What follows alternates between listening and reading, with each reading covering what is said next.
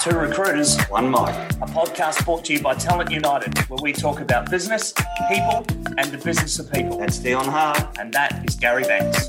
This is the radio. Well, hello there, and welcome to the first Talent Bite of the Two Recruiters, One Mic podcast, brought to you by Talent United with myself, Dion, and my learned colleague, Gary. Hi, how you doing? Good, mate, good. Now, for those who aren't aware of what a Talent Bite is, and given this is our first one, that's probably all 11 of our listeners, it is a very quick Q&A session where we give you the opportunity to ask a question that you want addressed via our website, tworecruitersonemike.com. We've actually had 2 or 3 people email in about this, and out of about a dozen in total, I think 3 people asked more or less some iteration of what is quiet quitting that I'm reading about. Is it a real thing, and should I be concerned? Yeah, and from my take on this, Dion, is that, look, it's just another repackaged same old sort of thing that's been going on. I don't think it's really well worded, a bit like the Great Resignation that we touched on. Yep. And it's just... somebody trying to get a new angle on something that's been around for a while. What essentially they're saying about quiet quitting is that instead of, if you're in a job and you don't want to go above and beyond, you just want to do what you're paid to do, and it's not really fulfilling for you, you just keep at the job, but you just do it basically half-assed.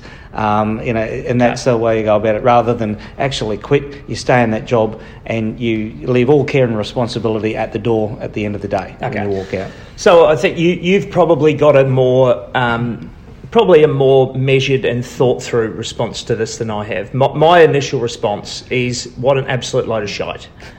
Have people not been doing this for 1,000 years? Have people not been doing the bare minimum in their jobs for 1,000 years? Yeah, the good Australian expression was bludging.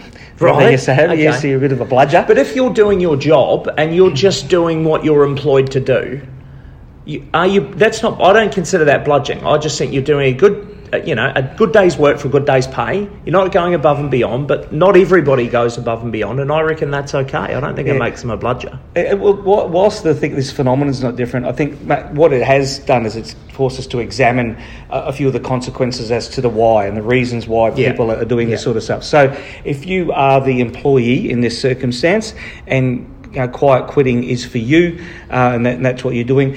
It can come out of probably essentially a good and a bad place. One could be you've got a lot of other stuff going on in your life. You've got something happening outside your work. You might be thoroughly into a hobby. You could be spending a lot of time with family. All these are very positive things, and your work is just a means to an end, and it's just there to give you the paycheck to be able to do these other things.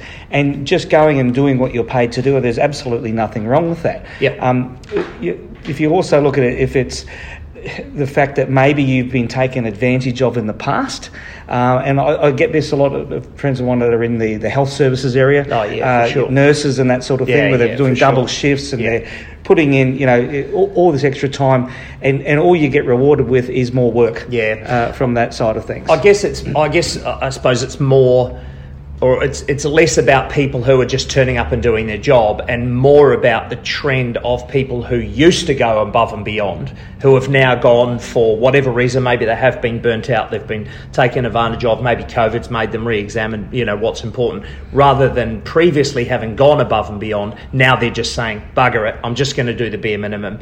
Or, not the bare minimum, but I'm just going to do my job. You pay me to do my job. I'm just going to do my job because other things outside of work have become more important to me than, flogging myself to death in here 10 hours a day. And maybe it's a time for an examination of what your goals and motivations are in your work anyway. You could think, well, if this is the way I'm feeling, why am I there? Is there something else I should be doing that's going to fulfill me more? Yeah, and because these people aren't quitting their jobs. No, that's the other odd thing, is that it's quiet quitting, but they're not quitting. They're just doing a little bit less work. Yeah, it's unfortunately it's something for employers to look at. Yeah, because when you've got somebody like that, you don't want to have this person that is a good employee that's doing, and maybe is going above and beyond, don't stack them up with more work. Yeah, absolutely. I've seen a lot of stuff going around recently about there's a lot in travel and retail and that sort of thing where they just can't get people, and yet the places are still booking out the same amount of hotel rooms and that sort of thing, and then just getting everybody to work that little bit harder, having a flight with not enough people there to service the flight, all that sort of stuff. Well, maybe it's a re-examination of what you're trying to deliver, and don't put on as many flights. But the knock-on effects that's going to be is if there's not as many flights, well, they're going to be more expensive flights each time. True. And this is also, I guess, if you're looking at it from an employee point of view, if you say, I'm checked out, I'm just going to do the bare minimum, well, that should be fine. And if that's enough to cover whatever multiple it is that you're producing for your organisation, that's great. But then if you're putting your hand up and saying, hang on, what about a promotion? Well, you might not be getting that either, because you're not exhibiting the behaviours that they're looking for in somebody that they want to promote. So then aren't we saying if you want to be promoted, you better go above and beyond? Is they're just not, well, I turn up, I do my job, I do it really well. Is there not an argument for that should be enough to get a promotion? Well, one of the best pieces of advice is to act in the job that you want to be in. Yeah. And so you perform the duties of the next level up. And then it becomes like a lay down misere when it goes down to the next level of promotions. Well, I've already been doing that job anyway, so just get it. So you probably do. And the squeaky wheel probably gets a little bit of grease as well if you're letting it know that this is what you're doing.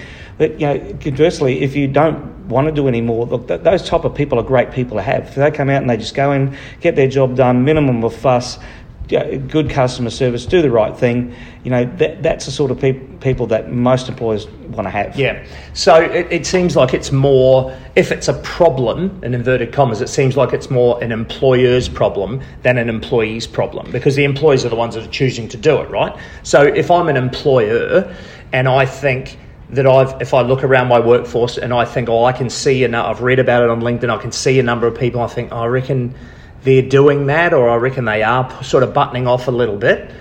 How do I address that with them? Well, I think you have to look at, and this is not something that's just done, once a year. This is an ongoing process. It's done a part of you call it a performance review, but it's really just hey, how's everything going? You're checking in, are you getting out of work what you're looking to?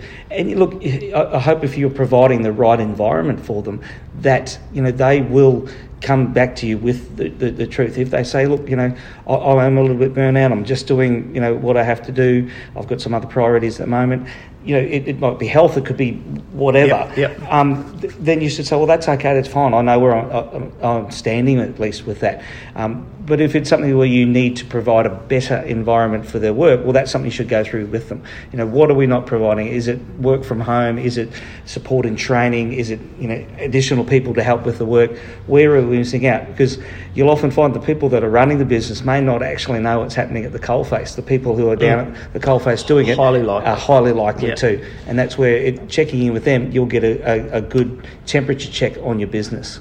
Right, well, there you go. Quiet quitting. Maybe it is a thing. And if you've got people in your business that you think might be quiet quitting, take Gary's advice, sit down, have like any of these, well, not any, but most of these things we're going to discuss. Bit of communication goes a long way. So sit down and discuss it with your employees, and you might find that you have some people that are doing it that you can work around and maybe stop them from quitting altogether, which ultimately that should be the pinnacle of your retention strategy. So look, if you do want to submit a question or a topic that you want our opinion on, or you want us to address it all, jump on the website www.2recruiters1mic.com, and we'll be back with our next Talent Bite around about this time next week. Thanks a lot.